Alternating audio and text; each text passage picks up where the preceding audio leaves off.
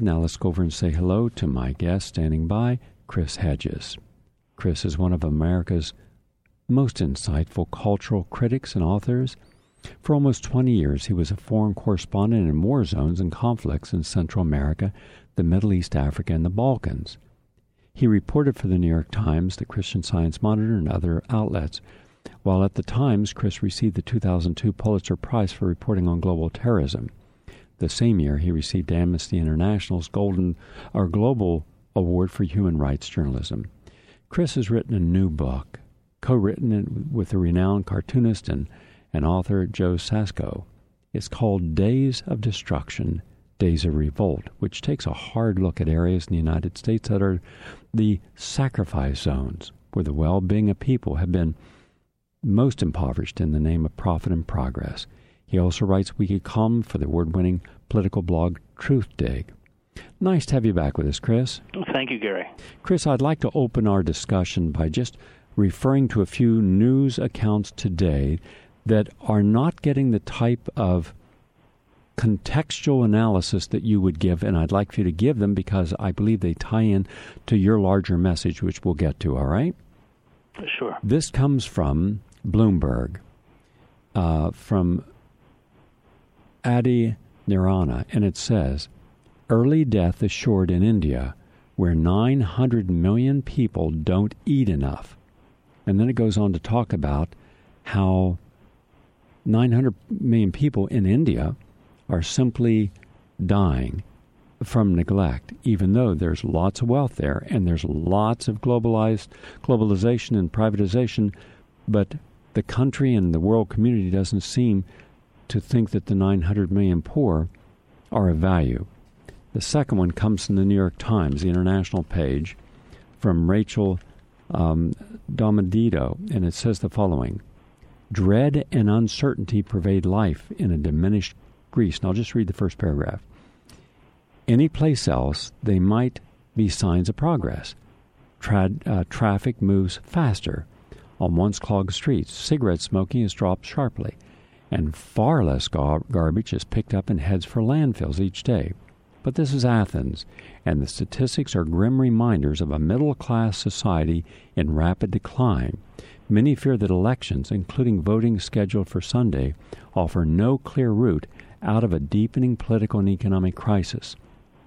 From its wealthy northern suburbs to the concrete blocks of downtown, there's a sense of an endgame in Athens. Quote, "It's the last days of Pompeii," said co-director of Debtocracy, a provocative documentary about the Greek crisis, as he stood, drink in hand, outside of a cafe in a graffiti-filled neighborhood whose nightlife remains a rare pocket of defiant joy among the unremitting gloom. For many Greeks, the question is not which party will win. The next months and years will be difficult no matter which government is in charge. Then we go to the New York Post. There's a picture of 6 legislators. It says a viewer's guide to J.P. Morgan Chase's Jamie Dimon hearing, and it shows Michael Bennet, Democrat of Colorado, received $2.5 million from Dimon's bank. Robert Mendez, Democrat from New Jersey, $2.3 million. Charles Schumer, Democrat from New York, $5.6 million he received from this bank. Richard Shelby, $2.5 million, Republican of Alabama. Bob Corker, Republican of Tennessee, $3.4 million, and Robert Weicker, Republican of Mississippi, $1.5 million. And if you heard any of it yesterday, they threw the softest balls at this guy and did not hold him accountable, nor did they question the company's position in derivatives, which is a staggering $166 trillion. Staggering. And yet, that wasn't even discussed. So, and then finally, there is this from, and we can thank the good people at Public Citizen for this. Controversial trade pact text leaked. Shows U.S. trade officials have agreed to terms that undermine Obama domestic agenda. A leak today of one of the most controversial chapters of the Trans-Pacific Partnership, TPP, reveals that extreme provisions have been agreed to by U.S. officials, providing a stark warning about the dangers of trade negotiations occurring under conditions of extreme secrecy without press, public, or policy oversight. The outrageous stuff in this leaked text may well be why U.S. trade officials have been so extremely secretive about these past 2 years of TPP negotiations, said Lori Wallach, Director of Public Citizens Global Trade Watch. Now, no point anywhere in the United States that I can find, and I just did a 2-month search, is there a single article anywhere asking, why do we need a World Trade Organization? Why aren't we looking at structural adjustment? What does our policies in the United States, combined with others, on free trade mean to the people in every country of the world? And does it benefit them or Americans? No discussion at all. Now, that's it on my end. Would you then take us through your observations from the cities that you have visited in the United States, including some of the most impoverished? And by the way, I regularly go to Immokalee all the time. I probably 300 times I've been to Immokalee. In Florida. I am very familiar with Welch, West Virginia, because I grew up in Parkersburg, and I just sent a truckload of food, organic brown rice, over to Father Doyle at the Sacred Heart Church last week. I do this as regularly as I can to help his parishioners. I haven't been to Pine Ridge Indian Reservation, South Dakota, but I'm going to be filming there this summer. So your thoughts now on what you've discovered about what it means to be left out of any consideration of charity, compassion, care, or even subsistence existence. The forum is yours. Well, first, let me respond to the news stories you read, because they have a common theme, and that is our elected officials are corporate employees. They serve the interests of the banks, not the citizenry. And that is as true in Greece as it is in Spain, as it is in the United States, as it is in Ireland, as it is in Britain, as it is anywhere else. And that's the problem. We are witnessing or experiencing the collapse of globalization.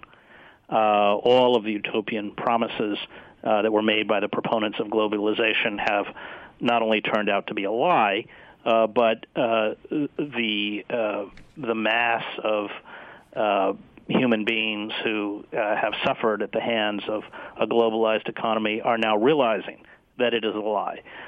And so we're at a very volatile moment, not only in American history, but in world history. We just saw today, for instance, the Egyptian courts shut down the Egyptian parliament.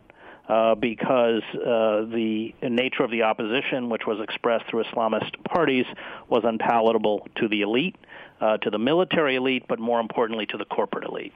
It's all, it's the same puzzle, and the effects are the same. Because what is happening is that we are reconfiguring the global economy into a form of neo-feudalism. And Joe Sacco and I, whose books, for those listeners who don't know them, are really remarkable pieces of graphic art and graphic journalism, Palestine and Footnotes in Gaza and Garaged out of the war in Bosnia, where we met in 1995. We went to the poorest places in the United States. I know you've been to several of them, including Camden, which per capita is the poorest city in the United States and always ranks 1 or 2 usually as the most dangerous, not surprisingly, because these sacrifice zones went first. These are areas where there is no impediment to corporate capitalism. Politicians are bought off. Citizens are disempowered. There's no environmental control, and all of these places are environmental nightmares, especially West Virginia, where we've allowed the coal companies to blast the top 400 feet off of mountains because they don't want to dig down anymore for the coal seams and leave behind a ruined, poisoned wasteland. You fly, as Joe and I did, over the Appalachian Mountains, and it just rips your heart out when you see what we've done. And you can only get a sense of the scale of the devastation from the air. In the same way, interestingly, that you could only get a sense of the devastation in the war in Bosnia, where Joe and I both were, when you got up in a helicopter and looked at village after village after village that had been dynamited into rubble. And you go into these old coal camps, I know you have, in McDowell County and other places, and it looks like Bosnia. Places like Jenkins Jones, you drive down the street and it's, the houses have been abandoned. Eventually arsonists come in. It's just one spindly chimney amid charred wreckage, one after the other. And those that have not been able to get out have largely descended into substance abuse, Oxycontin, they call it hillbilly heroin.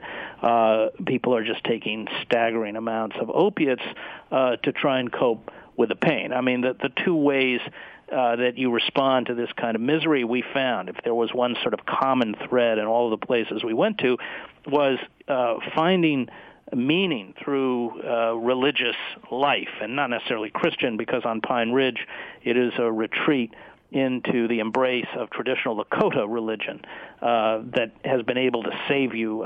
Sweat lodges, we went to a Sundance, very, very moving, 4 days of fasting and prayer and dancing, including small flesh offerings at the end, and you're watching these men and women, but men dance around the central tree, which is festooned with ribbons, and they're covered with prison tattoos. And I mean, they're just hanging on by their fingertips. And that sort of corporate leviathan has now been unleashed upon the rest of us. You read a passage from a New York Times story about Athens, about the decline of the middle class. Well, of course, it's more pronounced in countries like Athens, but the same assault against the middle class is taking place within the United States. We're just one or two steps behind. And what we are, if we do not stop these corporate forces, this kind of corporate coup d'etat, what we're going to end up with is a system, an economic and a political system, that replicates precisely the system of power outlined in George Orwell's 1984, where you have an inner circle, and let's go back again to the story you read about Jamie Dimon, where he sits in this political theater being questioned by elected officials who are on his payroll, who cannot sustain themselves in office without his largesse. And so you have that inner circle of 2 to 3% of the inner party. You have the outer circle, that's corporate managers, public relations, 12, 15%, and then the rest of us become proles. And that's where we're headed. And I think all of the news stories that you read, come at that reality from different angles, but all sort of descend to precisely that point. And what Joe and I set out to do, and we've been working 2 years on this book, and 50 pages of the book are illustrations and panels, comic panels, so that, for instance, when we interview a 90-year-old miner in southern West Virginia, Joe is able to draw out his life. He enters the mines when his father, as a teenager, when his father is killed in a mine accident. The mine is not unionized. It's not even mechanized. The only time he ever leaves West Virginia is when he's drafted in World War II. He's wounded at the Battle of the Bulge. He comes back. And you can visually see what's happened. He does the same thing in Camden, New Jersey, where he goes back with a guy, Joe Balzano, and sadly both Joe and Rudy have died since we did the book, and he recreates what Camden was, and of course it was an industrial hub in the 1950s. 36,000 people alone found jobs in the shipyards. And as you know from being in Camden, it is a completely dead city. They don't make anything. Whole blocks of Camden have just been abandoned. And I think the importance of doing the book with Joe Sacco is that he makes it visible. Because these sacrifice zones, courtesy of our corporate media, are utterly invisible. We never see them. We never hear the voices from these zones. The only time poor people make it onto the corporate airwaves is when they're on, Jersey Shore, or Jerry Springer, or something where we make fun of them, or we laugh at them. where we ridicule them, or the working class, let's say. And so this book is at once, of course, it's a heavily reported book, but it's at once a warning that, our failure in sort of biblical terms to deal with the suffering of the other, with Native Americans, African Americans in the inner city, the unemployed coal miners, the undocumented workers who pick our produce, is that this plight of the underclass, those who are in biblical terms called our neighbor, that we failed them, and that in doing so, ultimately we failed ourselves because they went first, and now we're next. And we better take a very close look at what has happened to these communities, what has happened to the environment where they live, because if we do not stop the corporate Leviathan, they will destroy any kind of democratic possibility. Oligarchic states cannot be democratic. And finally, they will crush and destroy the ecosystem on which we depend for life. And there was a very frightening piece in Nature magazine where they interviewed top climate scientists who talked about just utter global collapse of the ecosystem and making life for human beings on the planet completely unsustainable. Hundreds of millions of people, and whether that's a dramatic picture of where we're going or not, there's no question that the continued ability of the fossil fuel industry to degrade the ecosystem on which we depend for life is a death sentence, and it's a death sentence that is carried out in the name of short-term, quarterly profit. So people like Jamie Dimon and Lloyd Blankfein at Goldman Sachs and Robert Rubin and the others can amass hundreds of millions of dollars. It's collective suicide. And I think that if there's one fundamental message to the book, it's that the extinguishing or the in many ways the sort of execution of these communities, because they're not coming back, should be a kind of forewarning that if we don't radically reconfigure our relationships to each other and our relationship to the environment itself, it's just going to be Easter Island writ large across the planet, because this time when we go down, everyone's going to go down with us. I appreciate that overview. One final question. I'm looking around the United States and been out for almost a half a year filming in over 27 states, dozens and dozens of cities, thousands of individuals. None of them are present in any of the conversations, meaning their needs. 12 million senior citizens who are just struggling at the poverty level, but there's no activity on their behalf. 100 million working poor who sometimes have a job, sometimes don't. When they do work, it's generally way below their qualification skills. And they're looking at the quality of their life slipping through their fingers. I can't tell you how many times people have showed me where they once had jewelry from their marriage. A woman told me, and these are just middle-class people, that every year on their anniversary, her husband would get her something, and then she had to sell all that. She had to sell everything, and now she lives in one room at their house. I'm seeing children everywhere who are hungry, literally don't have any food at all except what is contributed to them. Yet on the other side, so we're talking about over 245 million people, the best estimate that I can determine, who are really struggling, and life is never coming back for them. On the other hand, we have about 70 million Americans who are doing very well, and based upon living in either gated communities or affluent neighborhoods, the Upper West Side, the Upper East Side, downtown, Tribeca, different suburbs around the United States, they will not see any of this, but they don't want to see this. And yet here we have a Republican Party that says it's for constitutional protections, and yet I've never seen a group of Republicans so willing to give up constitutional rights, and they won't answer questions about why are you allowing habeas corpus and the National Defense Authorization Act, and they are blank on that. On the other end of it, you have the liberals, at least the corporate liberals, the Clinton liberals, the Obama liberals, who will say we're for unions, we're for the people, we're for the poor, we want to, and they're not doing a thing to help any of these people. How do you make this understandable that at a certain point you tip? At a certain point you simply lose it. And right now, no one in the media, left or right, is willing to acknowledge that the work of yourself or others is inspiring people to take control of their lives and fight back. Instead, they're looking at anyone who causes demonstrations to occur or any pushback to gain our rights or dignity or jobs or equality is considered a provocateur that belongs immediately on some Homeland Security or FBI watch list or terrorist list. And they're not fighting it. I don't see Rachel Maddow. I don't see Keith Urban. I don't see these people saying, I'm going to ask my audience, 1 million of them, to join me in front of the White House to protest. I haven't seen any of these people getting arrested. I haven't seen any of these people putting their ass on the line.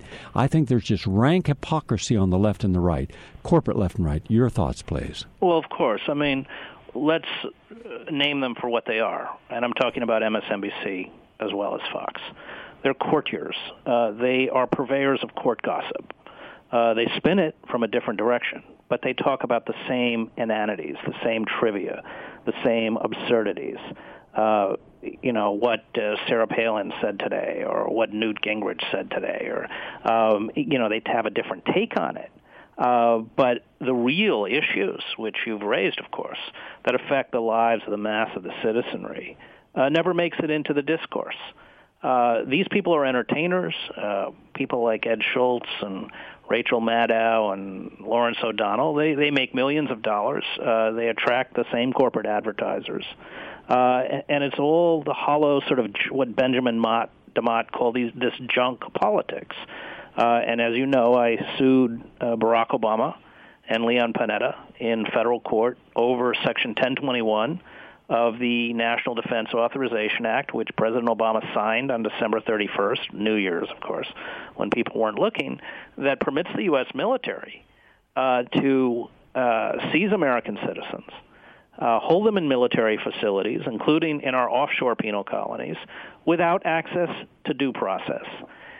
In the language of this section of the National Defense Authorization Act until, quote-unquote, the end of hostilities, whenever that is.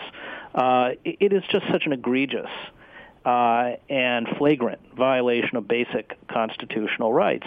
And yet it was signed into law by a Democratic president and had bipartisan support. The bill was actually sponsored by Carl Levin, a Democrat, and John McCain, a Republican.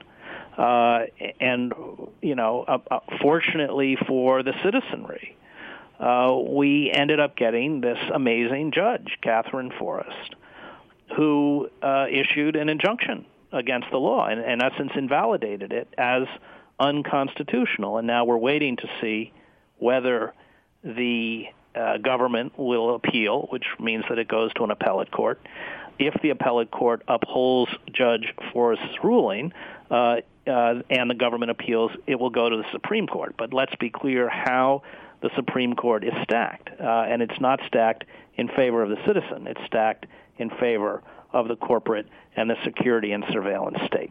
And you're right. They're not fighting back on the most basic, the most fundamental issues. And what frightens me is that there is such a massive rewriting of the legal code and such a handing of egregious and unchecked power to the state that, and eventually, of course, these corporations know only one word, which is more.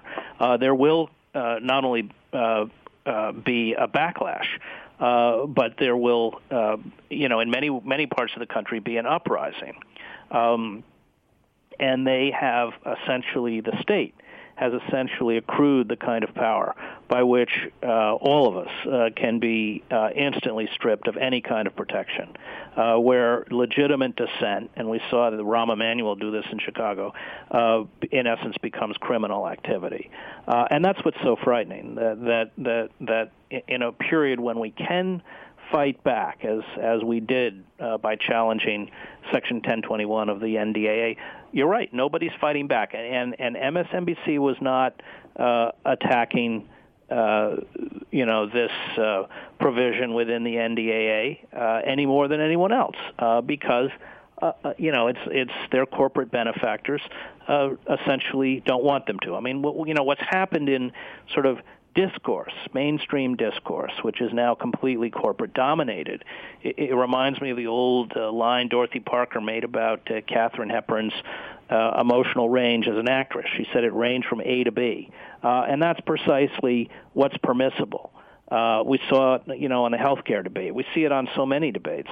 But step outside that narrow parameter, and you're right, you become a pariah and a provocateur, and you're silenced. And I think that there are many struggles, and there were things within the Occupy movement that didn't work, but its greatest strength was that it at least raised those issues. And those are the issues most Americans care about, but you're never going to hear them on the airwaves, and you're exactly right, Gary. It doesn't matter whether that's the so-called left on MSNBC or the proto-fascists who run Fox News. Chris, I wish you all the best with Days of Destruction, Days of Revolt from Nation Books, for you and your co-author, Joe Sacco. We look forward to our next conversation.